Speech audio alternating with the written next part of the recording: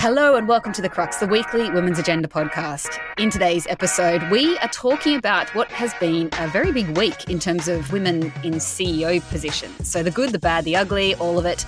We'll also talk about how a male comedian tried to make light of domestic violence in a time where male violence has killed 4 women in 1 week in 1 state in Australia alone. Thank you for listening. We are recording this episode of The Crux on the 24th of November 2023. My name is Angela Priestley. I am joining you from Gadigal land, and as always, I am joined by my co-founder, Tyler Lambert. Hello, Tyler. Hey, Ange. So as usual, we do like to start with a bit of a win that we've noticed from the week. Tyler, I know that you've got a good one. What's your win? Oh, look, there have been a few wins this week, so it was a little hard to choose, but I did want to highlight something that I saw come up as a reel on social media that really did give me the giggles, and it just made me feel good, which I think at this point in time when so many people are feeling absolutely shit about so many atrocities that are happening in the world, it is really nice to kind of see moments of lightness like this. So it was a reel of 2 sisters, so Sarah Wallner and Katie Riggins. They're American. So they posted this video in tribute and also as kind of a message to their late mum about all the stupid mistakes that they had made since she had passed. And they were really hilarious. So things like the fact, they branded it as their confessions to their dead mum. And the 2 of them just like pissed themselves laughing the whole way through about what they'd forgotten to do since she had died. Things like, forgotten to pay her taxes and forgotten to insure her car and then had driven it. And like all these really simple things, but it was just such a nice way like to almost like laugh your way through grief. They were talking about, one of them talked about how she was sorry because she hadn't been able to cry at the mum's funeral because she was so pregnant that she thought she would vomit if she cried. So like it was just so good. It was just a really nice light moment, and obviously other people thought so too because it's racked up about 20 million views on TikTok, and I think that's still climbing. So that's my win for this week because I think we all need a laugh at the moment. Yes, we do. It's a weird thing to laugh about. I've just weirdly had this flashback where, and this wasn't for a family member's funeral, a friend's funeral, but where I was pregnant at a funeral and I actually pretty much fainted, and it was kind of awkward in a way, and I feel terrible. And I'd never really thought about like the idea of being pregnant at funerals, but it was because it was, it was hot and it was, you're all inside and it was stuffy and it was one of those, it's like, no, I didn't mean it to be about me. Like it was a very weird. That would have been your confession, right? Like, I mean, yeah, people did have a little laugh about it, but it was, yeah. No, that was a nice one. So my win, so something that went, I guess, kind of under the radar this week, but it was a milestone that was reached in the Victorian Parliament. So Labor's Eden Foster won a by-election in the seat of Mulgrave over the weekend in Victoria, and that meant for the first time that gender parity was actually achieved across the Victorian Parliament when you average the upper and lower houses. And it comes exactly 100 years since state legislation was enacted enabling women to stand for Parliament in Victoria. So it only took 100 years, but what a nice way to at least commemorate that milestone as well. It's a milestone that wasn't really picked up by the news much, and maybe that's possibly suggesting a good thing in a way that it's not as newsworthy as it may have been in the past. So Lycia Heath from Women for Elections, she has written about this for Women's Agenda this week. And she talks about kind of what has supported this, because this didn't just happen by itself. That's the key thing around gender equity, is that time doesn't actually just make it happen, as we very much know. But she talks about some really positive and clear policy moves occurring in Victoria, including the Gender Equality Act 2020, and also, and this was the first time I've heard of this one, but the Chief Municipal Monitor, which will give councillors new powers to tackle, I think, basically, shitty behaviour in council, and that will come ahead of the 2024 local government elections. And so that could be a great mechanism for enabling more women to get involved, with the idea that there will be some kind of oversight in terms of the bad behaviour going on. So good, nice, positive developments and a few lessons we can also learn about, what has supported those developments there too. Yeah, it's definitely a solid win for this week. On to our next story today, and it comes from a few big headlines we've seen this week, and they all feature female CEOs. And as you said in the introduction, some are good, some are bad, some are ugly. In terms of positive evolutions, Mira Murati had a very short stint as CEO of one of the world's biggest tech companies, OpenAI. So Sam Altman left the position very briefly during the week and then sensationally returned days later with not a huge amount of explanation around what has actually gone on there or why he was stood down in the first place. But he gave us a chance, I guess, to revisit the incredible work that Murati has done in tech and particularly paving the way for more women in the industry and taking a human-centered approach in AI. And of course, we actually profiled, we wrote a profile piece, Jessie too wrote a profile piece about Mira Murati earlier this year. So it was interesting to kind of see that come full circle. And I'm sure her trajectory will only be kind of soaring from this point on as well. But some headlines were not so good. So this week, Jessie also looked at how Linda Yaccarino, the CEO of social media platform X, formerly Twitter, is possibly the ultimate glass cliff candidate as she manages the backlash that has come from Elon Musk's reckless tweets this week and accusations against him of anti-Semitism and his undying push for free speech.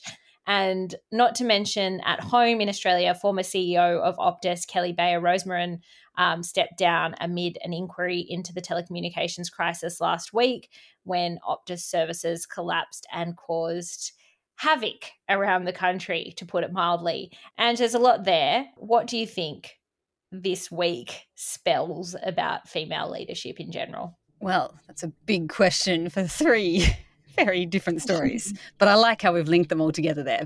Okay, so first to Optus. So Kelly Bayer Rosmarin's resignation was a good thing. It was a good sign. It was I really saw it as a symbol of leaders doing the right thing, stepping down when there is a monumental stuff up, taking responsibility for it, allowing the business to move on. And she actually put that in her statement as well. And in her case, she actually fronted up to the Senate hearing and was, peppered with hours of questioning about the outage, which would have been an incredibly difficult thing to do. I might suggest that was probably one of the worst days of her career. And she did that before resigning a few days later. So that was a strong move. And I think it should be commended that she did rock up, and it came in stark contrast to former Qantas boss Alan Joyce, who didn't front up to the Senate hearing and largely left that for his successor, Vanessa Hudson, who happens to be the first female CEO of Qantas. So she got to clean that up in her first few weeks of the job, among cleaning various other things up at Qantas too. We've probably used the term glass cliff there as well at some point. So Linda Yaccarino, CEO of X, she does have a glass cliff situation. There's no other way to describe that. We already knew that. I dare suggest maybe she knew it. I don't know why I should take that job. She's working with a founder who is making, hurtful and really harmful comments on the platform. And that is actually, something that he's been doing this week, but it's also something that he's been doing for a very long time. Clearly having a CEO and some kind of CEO oversight there is not making that stop. So I don't know what she does from here. Surely you'd step down. I don't know. But anyway, that's Linda Yaccarino. It would be nice to see her, step down in some kind of protest or something else. Or maybe she is still looking for opportunities to be able to fix things there. It does seem like she's trying to fix things, like from the comments that she's made. I mean, obviously she has to kind of come from that approach and be, perceived to be doing that.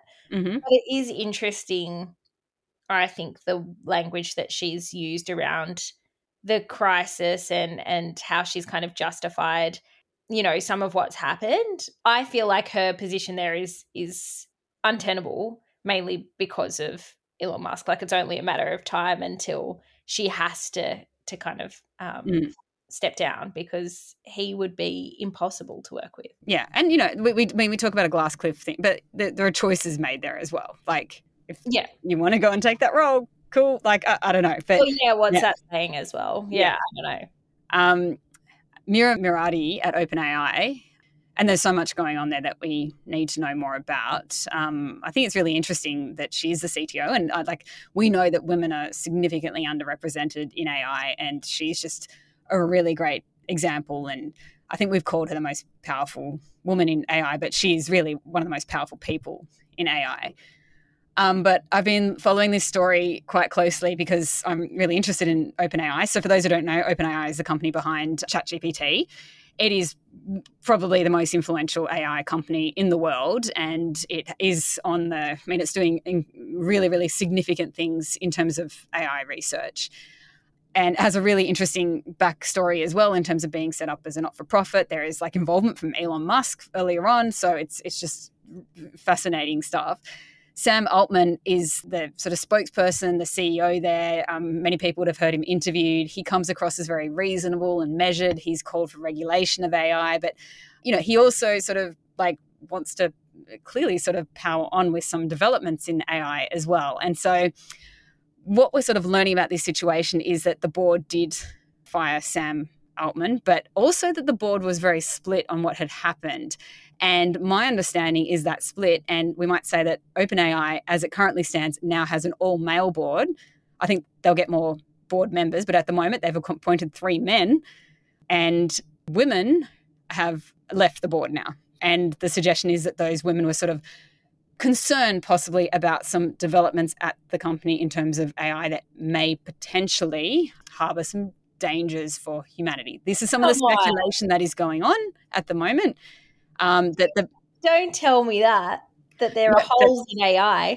That the board was split among the sort of the accelerating people and the decelerating people. So people accelerating, saying, let's go full steam ahead. This is great. This is innovation. This is wonderful. And, there are a lot of great innovations in AI. But then also the decelerants were like, hang on, slow down. We need to stop. We need to pause. We need to make sure that everything is in order and there's guardrails and things in place. So, I don't entirely know where Mira Murati stands in that, but I just think it's interesting what has happened with the board. And I guess I'm writing a piece at the moment on this, but that would be, we really need to get really good representation on that board. We need women on that board. I'd argue we need the accelerant people, the decelerant people with all different views about AI on the board. Some kind of ethics background might be good. I don't know. Lots of representation, because OpenAI is a front runner on this research, and it's affecting all of us, and we really want to make sure that they've got a solid, really strong representative board. Would be the first step. We can talk about more regulation and other things from governments, but yeah. Yeah, there's a lot of takeaways there around leadership this week, and yeah. I think I agree. The Sam Altman, Mira Murati situation, and I guess what's happening at OpenAI and in that sector in general is really kind of interesting to watch. And absolutely, representation is key to making sure that AI is the opportunity that we want it to be, I guess. Mm-hmm. So on to our next story. So just to sort of think about this. So Matt Rife, he's a comedian from the US. He's so funny. Comedian? Is comedian the right term? So funny. He's got all the gags. Yeah.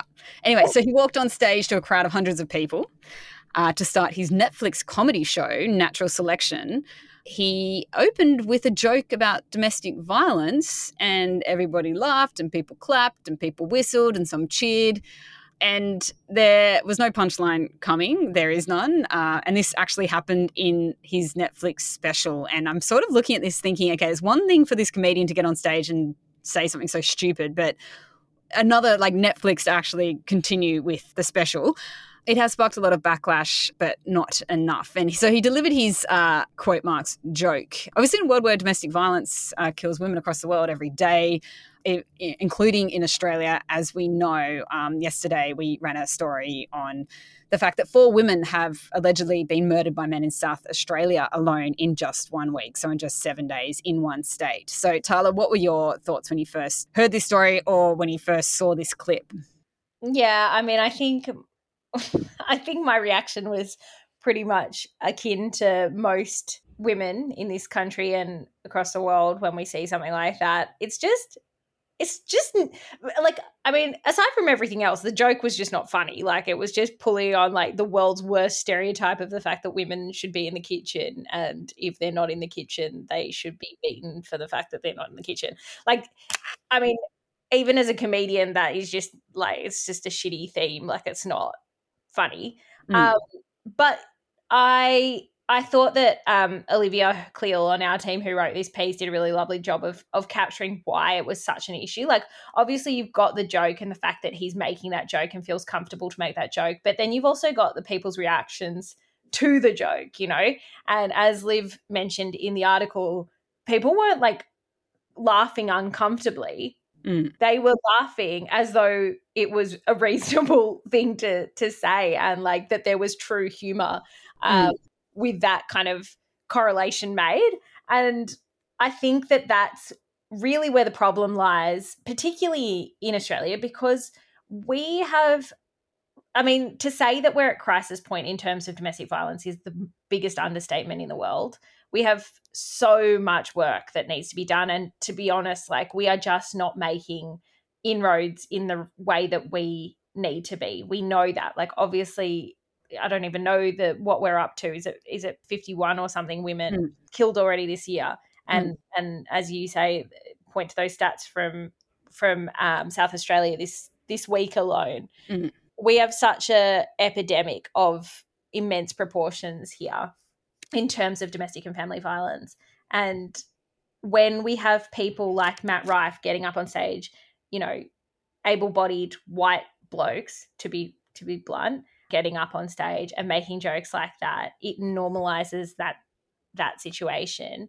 And I think we are really too cavalier about how we view domestic and family violence still. And that is a huge part of why we're not making the headway that we need to be making on it. People don't view it as the situation and the crisis that it is.